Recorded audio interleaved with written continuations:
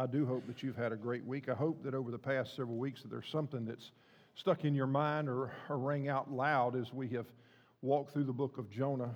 And one of those things is that God said go, but Jonah said what? No.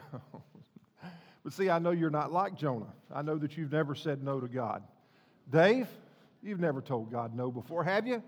No. But you know, when we run from God, isn't it awesome to know that our Heavenly Father, He's right there waiting for us to return? Because He's got a plan and He's got a purpose for our lives, just like we see in Jonah's life. Listen, the same thing that God asked Jonah to do when he came back and he repented is the same exact thing He asked him to do the second time. I want you to go, and I want you to preach to the Ninevites. Another one of the things that we have learned in our time together is God invites us as His children to be on mission so that others come to know and trust Him. Not just people that are in close proximity of us, like our neighbors, our family members, those that we work with, those that we may go to school with, kids, those that we play and we see on a regular basis. But I want us to see also that God wants us to have a vision and a vision for the world itself. You know, when I have the privilege of traveling different places, it just reminds me, Jesus. Salvation doesn't come because we live in a specific country. It comes because of Jesus. And there are people all over the world, regardless if it's in the jungles of Nicaragua or the mountains of India or in Alaska or wherever we may travel, Poland, Africa, there are people there that need to hear the gospel of Jesus Christ. You know, I've said this before, and I'll reiterate some of these numbers, and I guess these numbers are really based on which specific group that you listen to, that you prescribe to. But they say there's some 16,000 different people groups in the world today. Of those people groups, 6,000 to 7,000 of them are unreached people groups. And of that 6,000 to 7,000, they say that half of that is what they call not only unreached but also unengaged people groups. And what an unengaged people group is there's no literature, there's no missionary, there's no outreach, there is no church, there's no fellowship that they know of in those areas. Half of that group lies in India alone. India is the size of a third of the United States, yet 1/5 of the population of the world lives there. And when Jack and I went last year, we had the privilege of distributing study Bibles for pastors, many which had been persecuted. We had talked to them. Now, I didn't talk to them, but through translator. Had the opportunity of hearing their stories of many of them, how they had experienced persecution personally, or people within inside of their family had experienced persecution because of their faith. And if you could have seen their eyes as they held that Bible in their hand for the first time, incredible. But we also took a resource to them called the Story Cloth, and the Story Cloth is basically 42 pictures of God's story taken from the Scriptures. And the Story Cloth is so important because it's pictures that they could explain to one another, because many of the people that live in these unreached areas, unengaged areas, are people that don't neither read or write. So it shows you the importance of education. But they would take this story cloth, and we taught them the story cloth and showed them how to go about it and had them repeat. And we would sit down on the ground and we would talk to them and have them practice back and forth. Is there some pictures up there? And it was very unique because inside of that room, sometimes there were 2 or 3 different languages going on at one time, because they may have spoken Odia, but they may have been somebody that didn't speak Odia. So they had another person who would speak this language would have to translate it into another language. It's very foreign to us because many of us only speak one language in America, and that's English. But in many other countries, they speak 5, 6, even multiple languages. But what a privilege it is to take the gospel across the world, because the same God that loves us loves them as well. And how much of a burden should we have for the lost, not just for our co-workers, but also those that have never heard the gospel? Because when we live on mission as God intended us to live, we're a part of what Jesus began 2,000 years ago with His disciples. What a privilege that is. So here's God having given Jonah the instructions to go to Nineveh, and Jonah said, no, I don't want to do that. So he went in the opposite direction. It didn't take him long for him to realize that probably wasn't the best or smartest of ideas. There was a storm that was sent. He was swallowed by a whale. And all of a sudden, he found himself there for 3 days and 3 nights before he literally cried out to God, and the fish would cough him up. After he cleaned himself off, reluctantly, he did what he should have done to start off with. He listened to God, and he went to Nineveh, and he preached that message, which we heard last week. 40 days from now, and Nineveh will be destroyed. And the Scripture teaches us and tells us that every person, from the least to the greatest, repented, and they turned to God. And we found out last week in chapter 3, verse 10, where it said, when God saw what they had done, and how they had put a stop to their evil ways, he changed his mind, and he did not carry out the destruction that he had threatened. So here's Jonah, this foreign guy in a foreign place with a foreign message of a foreign God that they didn't know. And Jonah speaks out, and he preaches and tells them what God told him to tell them, and they turn to him. Massive response. A massive response. And that's where we pick it up today in Jonah chapter 4. Jonah chapter 4, verses 1. I want to pray with you before we begin. At the end of our service, we'll have the opportunity of celebrating the Lord's Supper today. And it's not this spooky time that happens amongst those religious people that are gathered. But the celebration of the Lord's Supper is a time for us to be able to remember the sacrifice of our Lord Jesus Christ and what he did for us. And it's a reminder for us that we are not only, as his children, given the privilege of being a part of his family, but also being a part of his mission. Let's pray, and then we'll start reading this morning in Jonah chapter 4, verse 1. Would you pray with me? Father, I pray, God, that as we embark over these next few minutes to spend time in the Word, that, God, you speak very clearly to us. That even though the feebleness of my chatter back and forth and conversation, that, God, there would be something the Holy Spirit speaks into our life because of the living Word of God. We would be prompted. We would be prompted to move closer to you, recognizing our sinfulness and recognizing the hope that we have because of Jesus.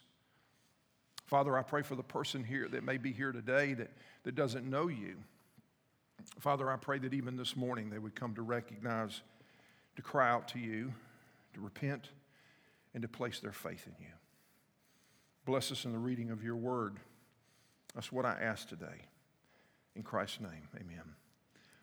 Jonah chapter 4, verses 1, and this is what it reads. This change of plans greatly upset Jonah. You ever been angry with God? God didn't do what you thought he should do or respond the way that you thought he would respond. That's exactly what happened here. This change of plans had upset Jonah, and he became very angry. So he complained. Any complainers in the house? He whined. He bellyached. Talked to the Lord about it. I mean, here's a moment in time when an evangelist, a preacher, a teacher, had just saw all these people repent. I mean, man, listen, if there was ever a time to be happy, they're celebrating, it should have been now. I mean, this is the moment that he would have logged it in on Facebook. Look at just what happened. Look at all these people. I mean, let me just see if I can get them all numbered here. 1, 2, 3, 4, 5. But here he was, he's mad and he's angry. Here are people turning to the Lord, and Jonah is ticked off, and he begins to complain. And he goes on to say, didn't I say before I left home that you, man, circle these yous. Because Jonah knew, and he said, I knew you'd do this, Lord. That's why I ran to Tarshish. I knew that you are merciful and compassionate, God, slow to get angry and filled with unfailing love. See, you are eager to turn back from destroying people. See, God, I didn't want to go do what you wanted me to do because I already knew up front what was going to happen. I knew that they heard your message. I knew that they would repent. I knew that if they repented, I knew that you would forgive them because I know you. I know you. How many of us really know the Lord? Or have we just heard about him? The compassion and mercy that Jonah was talking about was the same compassion and mercy that he had seen time and time again extended to the Israelite people. The mercy and grace and love that he had seen extended, the one that he was talking about was the same exact mercy and grace that he himself had received in his life. And Jonah knew that if the Ninevites repented, God would give them the same mercy and compassion. And that's not what he wanted. Look at what he said. Just kill me now, Lord.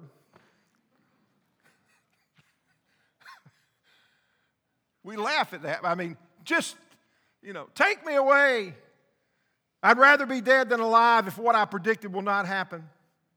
The Lord replied, is it right for you to be angry about this?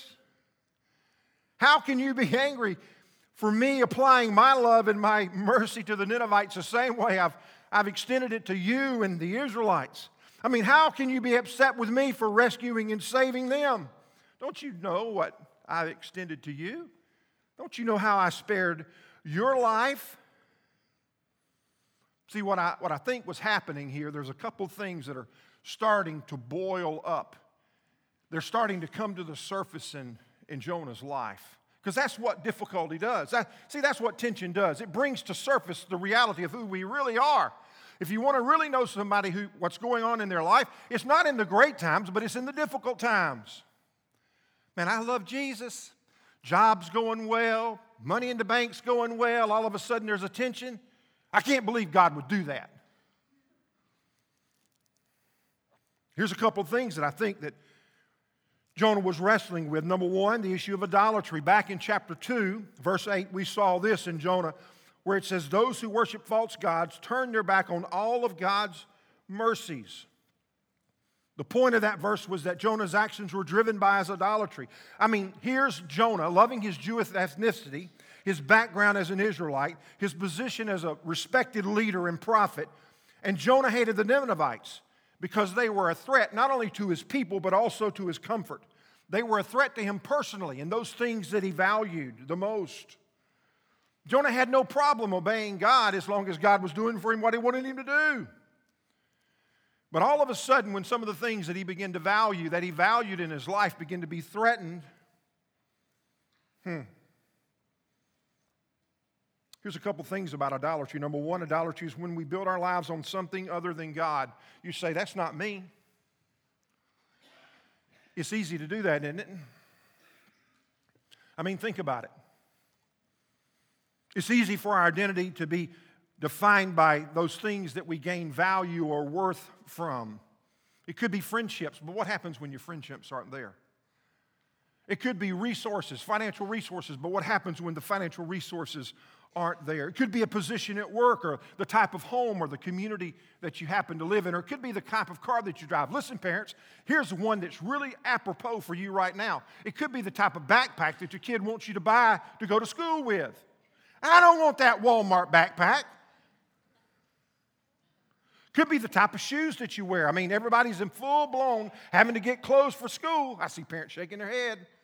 I have to have this type. No, you don't. Yes, I do, because my value and my worth is based upon what I wear, not who I am in Jesus.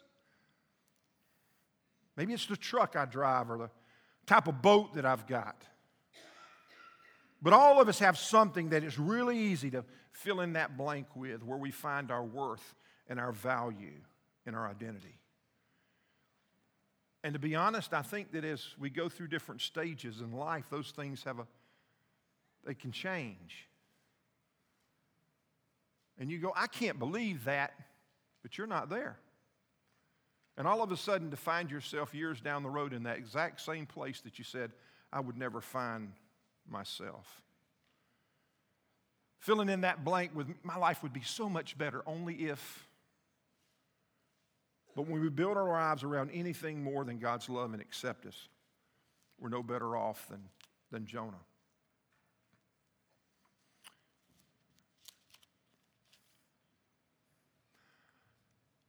What is it for you? What is it that you wrestle with or struggle with putting in front of God? When we seek to build our life on anything else than God, when we seek to build our life on anything else around other than God's acceptance, we're no better off than Jonah. And what happens? Listen, it's easy for things like fear and bitterness and unforgiveness to all of a sudden begin to set in, because when those things are threatened, when they're being threatened of being taken away, those are some attitudes that we see. But I know that's not you, though. I know that's not you. Here's a second thing really quickly. Idolatry is anything we love more than God, trust more than God, or crave more than God. Anything we love more, trust more, or crave more from God than God. And here's Jonah, more concerned with the prosperity of his people, the preservation of himself, and the punishment of the Ninevites than his obedience. Man, I'm not like Jonah. I'm glad God is number one in my life. Here's a couple of questions for you. What are you most terrified of losing?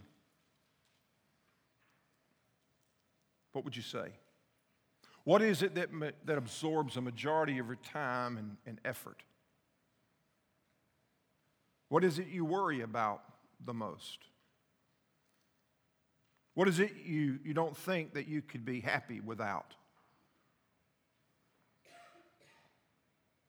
When we look at Jonah's life, what we see is an outward expression of hate, anger, worry, jealousy, unforgiveness. And this is what we know, that those outward expressions are only an indicator that there's something else going on up underneath the surface that really needs to be addressed. You ever seen that happen in somebody's life? You've never seen anybody else angry, emotional, unforgiving, bitter, nasty, worry. And here's the point. When we see those attitudes, when we see those emotions, what they do is they let us know that there's something else going on in the depths of the heart. And this is what we know. Idolatry is the essence of sin. When we were in Alaska, several mornings when we were driving, there was smoke all over the place, but we never could see the fire. Never could see it, but we could smell it. And we knew that it was close by, but because it was pretty thick. And then I remember on my way back, the wind had shifted, and all of a sudden we could see the smoke begin to dissipate, and all of a sudden we could see the fire up on the mountainside. And see, I want you to understand that those emotions and those attitudes of anger and jealousy, it's like smoke. But where there's smoke, there's fire.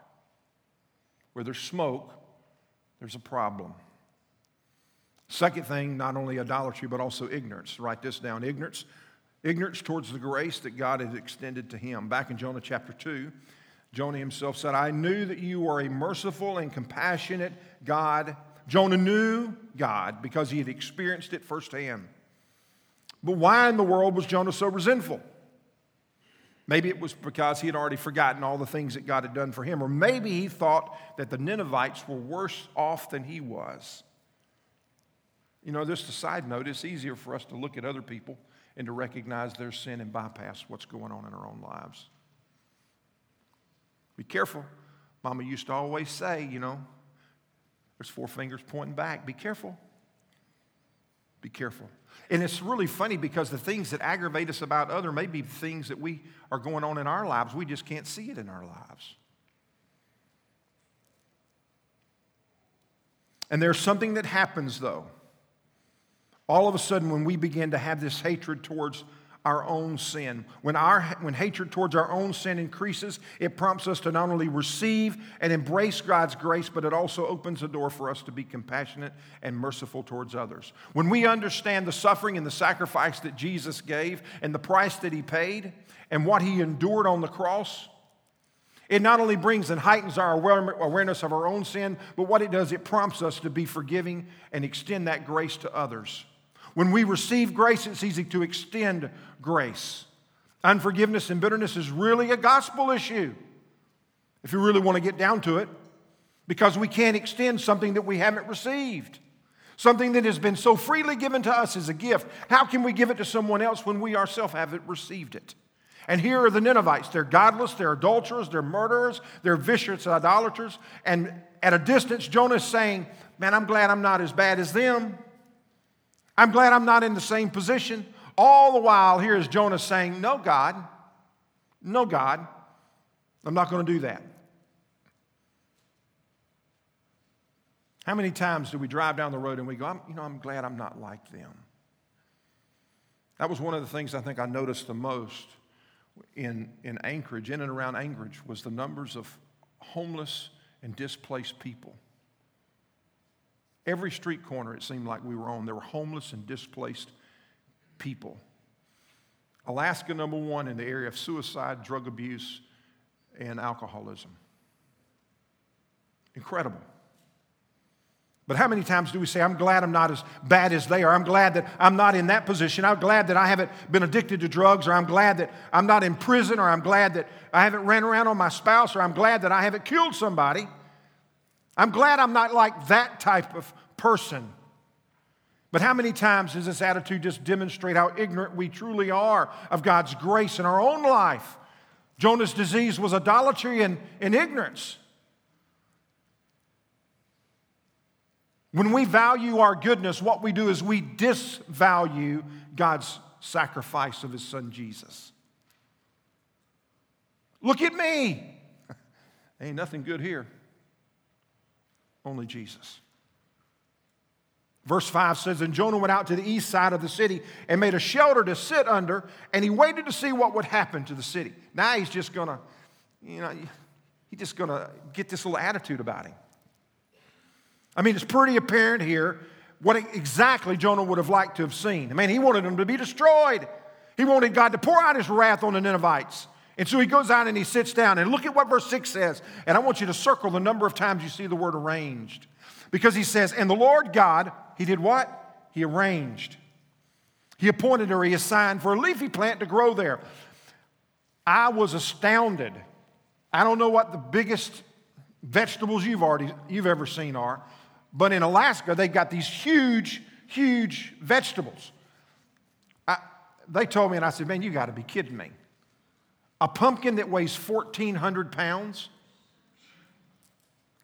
A head of cabbage that weighed 60 pounds. I said, come on, man. I said, this must be an Alaskan story tale or something. They said, no, because of the 24 hours of sunlight, it just grows so fast. I saw a sunflower that looked like something that Jack and the Beanstalk had created. I mean, this thing, they had stalks of corn that were 24 foot tall, people. Now, if you're a farmer, that's a big deal, especially when, I'm not going to brag on your corn, son. 24-foot corn stalk. I mean, who in the world would think 24-foot corn stalk? Enormous. And so here it is. He goes out, and the Lord God arranges for a leafy plant to grow over him, and soon it spread out its broad leaves over Jonah's head, shading him from the sun. This eased his discomfort. Jonah was grateful for the plant. There's Jonah on the outside. Man, it's hot. And all of a sudden, this leafy plant forms itself and provides a vine with some leaves to cover his head. Who provided the plant? God did. Man, God provided the plant. Did he deserve it? Nope. But God gave it, didn't he? And he provided it. I looked. You go back and look on some of these weather indicators and see how hot it is in Mosul. An average temperature right now during the month of July is 109 degrees. Last week it was 115 degrees average there.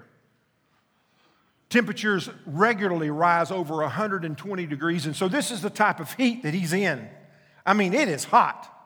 Hot, big time hot. He's burning up, and God provides a plant to provide some shade. And if you've ever been outside on a hot day, you know, man, what it's like to have a shade. If you've ever been out on a boat, it's great to have a top, isn't it? Yeah, man, mowing outside in the grass, it's good to have something over your head, something bigger than a hat. He's baking in it. Man, he's excited because, and there's a plant over his head that's providing some shade. Oh, but it didn't stay that way. In verse 7, but God also arranged, God provided, God assigned, God anointed. The next morning at dawn, a worm to eat through the stem of the plant so that it withered away. And as the sun grew hot, God arranged, there's that word again, arranged, appointed, or God did it, for a scorching east wind to blow on Jonah. God will arrange for a lot of things. He is the creator of all things, isn't he? Isn't he sovereign in all of his ways? That wind that he's talking about may be the Scirocco winds that would blow up to 100 miles an hour. Dave, did you ever experience that? Intense heat. Intense heat, they say. Wow. Drastic rises in temperatures. And he goes on to say the sun beat down on his head until he grew faint and he wished he could die. Death is certainly better than living like this, he said. Then God said to Jonah, is it right for you to be angry because the plant died? And here's the teaching moment, and don't miss this.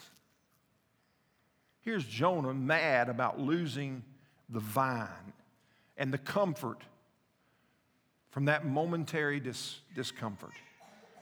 He was more madder about the position that he was in and the heat that he was experiencing, the temporary pleasure of being cool, than the spiritual condition of the Ninevites.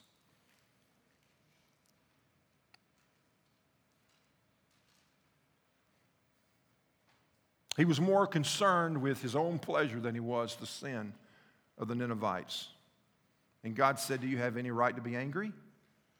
What do you think Jonah said? Well, yeah. It says he retorted, even angry enough to die. Kill me, Lord, kill me. Here it is again. Take my life. Then the Lord said, you feel sorry about the plant, but you didn't put it there. It came quickly and it died quickly. But Nineveh, the place that I sent you, the place that I told you to go, listen, more than 120,000 people living in spiritual darkness, not to mention all the animals. Jonah, shouldn't I feel sorry for such a great city? Jonah, here you are more concerned with a cool breeze than you are with people living in and around you that are living in spiritual darkness. God's saying, Jonah, you know me. You know that I'm merciful, and you know that I'm compassionate. You know that I'm free with giving my love, and you know me. You know what's important to me. But these people, they don't know. They don't know me. I mean, listen, why is it that sometimes professing believers get so mad with people on the outside that are doing what they're doing? They don't know any better. When you don't know Jesus, how in the world do you expect them to act?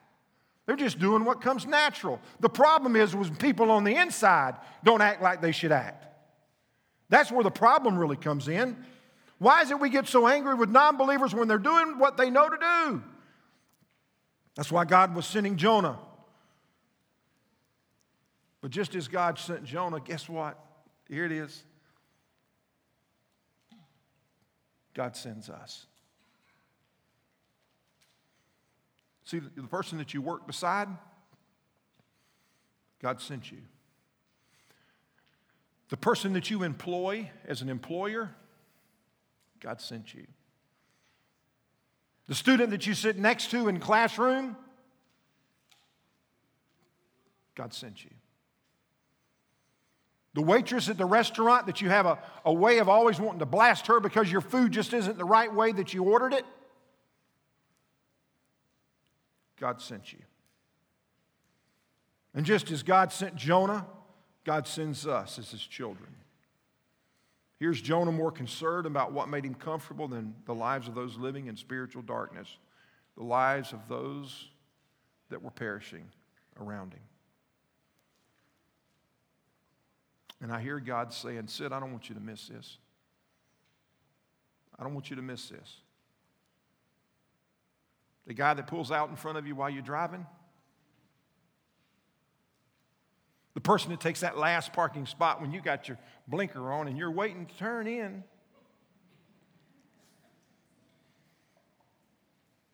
the person that pulls up beside you and gives you the finger, the right hand of Christian fellowship,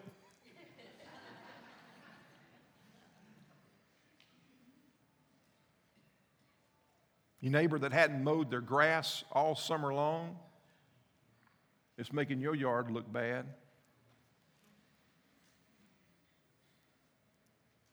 It'd be easy for us to say, I love Jesus and I love people, but it's easy for our concern to wane in those times, isn't it? It's easy at that moment from what's important to God to be overshadowed by what's important to me. But here's what spiritual growth is. Spiritual growth is when we come to the place in our lives when all of a sudden we begin to be concerned about those things that concern God. Those things that work at the heart of God are the things that begin to work in our heart. That I begin to see what God sees, and I begin to love as God loves, and I begin to weep over the things that God weeps over. But it's so easy for us to become distracted. I mean, it's easy for us from all of a sudden to become distracted from doing those things that we know that we should do. Instead of building those intentional relationships to be able to share Christ's love, all of a sudden to become distracted from that. So what are some things that distract us? Here's just a couple of things before we close out. Number one, pride. You know, I want people to go to heaven. I really don't want to talk to them about it, because what if they ask me something I don't know? I mean, I'd really like to engage my neighbor in a conversation about Jesus, but I'm afraid that what happens if they turn me down? I mean, how many times do we forfeit the opportunities to engage people in conversations, to build relationships with people, to serve other people because we're fearful of how they might respond? How many times do we just walk on by when we know that God's calling us to stop? And it's pride. The fear of what somebody else may think, or fear of what we may end up losing. Just like the conversation with Caleb. Engage them. Tell them your story. Listen, let them see. If they see Jesus in you, they're going to want to engage you in a conversation. I promise you that. Because there will come a time in their life when all of a sudden they begin to struggle. They're dealing with some issues and they don't really know what to do. And if they've seen Jesus in you, they will engage you in a conversation. And it may look something along this line. Hey, can I talk to you for a second? Can I talk to you? I'm really struggling. How many times does that happen? So we can be distracted by pride or even our busyness or productivity. We've got so many things on our side of our schedule during the day. When there is somebody in need, we have no margin left to give. No margin left to give. Or what about this? We just have too many Christian friends. When's the last time you've intentionally built a relationship with somebody who didn't know Christ so that you had the opportunity to share Christ? How many of us have so many Christian friends, by the time you hang out with them, there's no time left for those who don't know the Lord? So what is it that distracts you?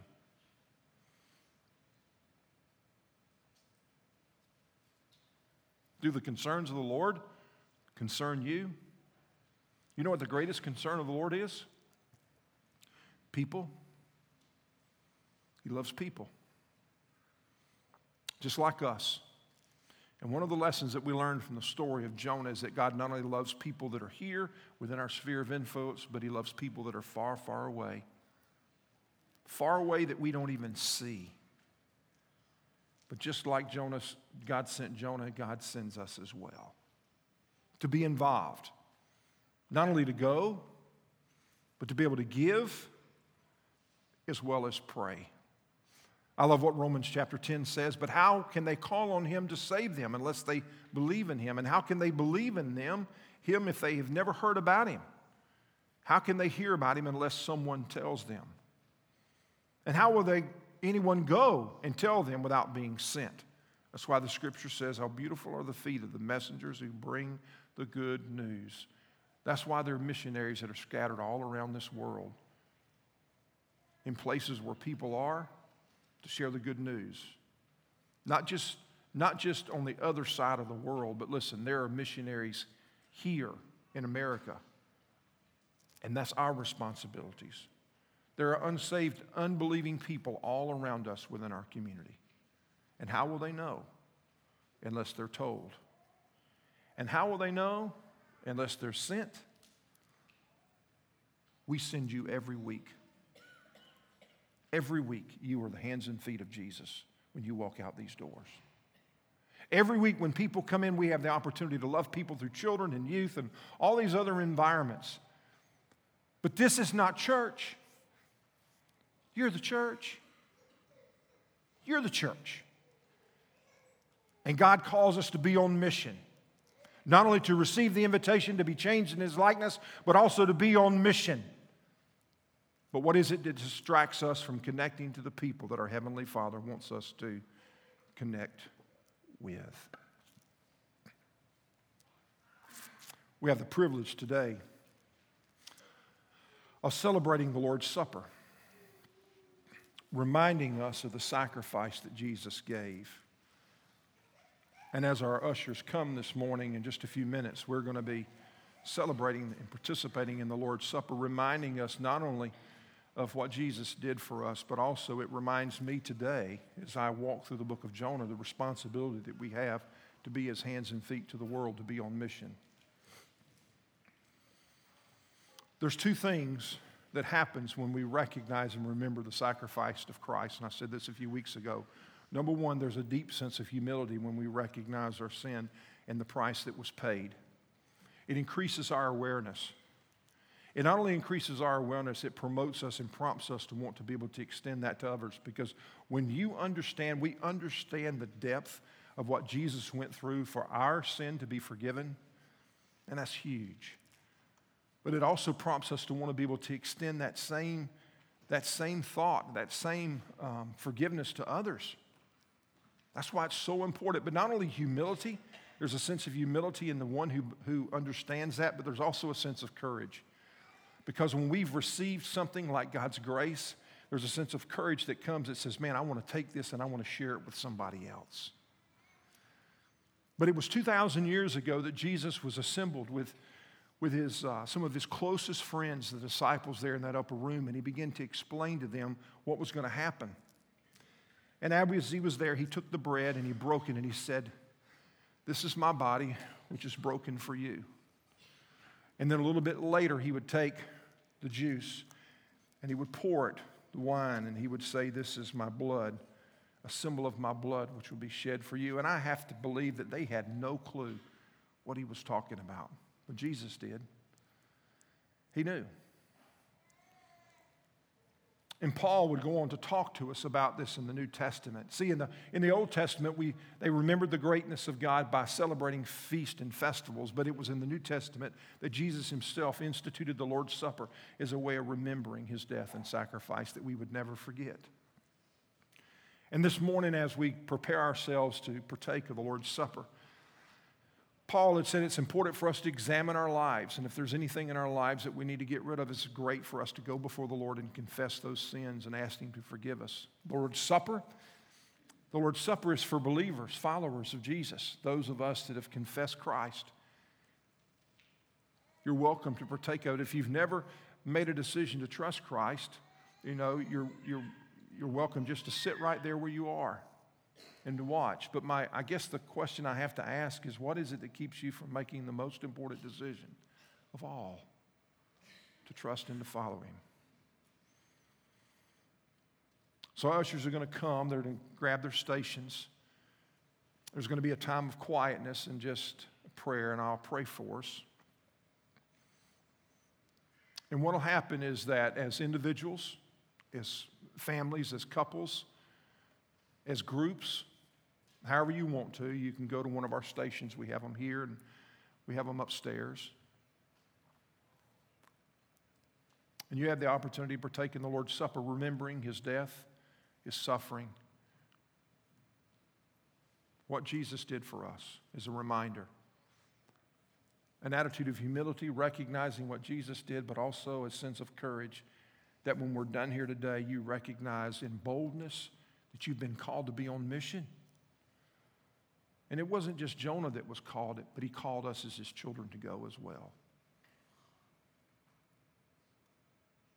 So I'll pray for us, and you can go to these tables, and they'll have some elements that are ready for you. You can pray together. Parents, this is a great time to grab your kids and for you to be able to pray with them and to tell them and to speak over them.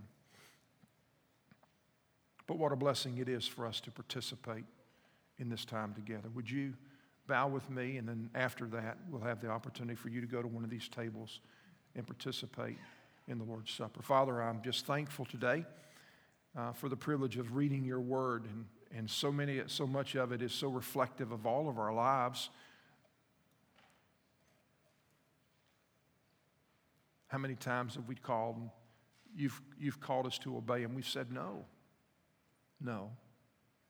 How many times have we become angry with you over things that you've called us to do, and it really just has to do with our comfort and our position? Father, I pray today that as we've heard this story, we've realized the significance of our sin and the price that you paid for our sin so that our sin could be forgiven, but also the preciousness of the privilege of being able to be sent on mission as a child of God, carrying the message of hope that comes through your death, burial, and resurrection. For each one of us that are here today, may we recognize the symbolism, the significance, but also the responsibility.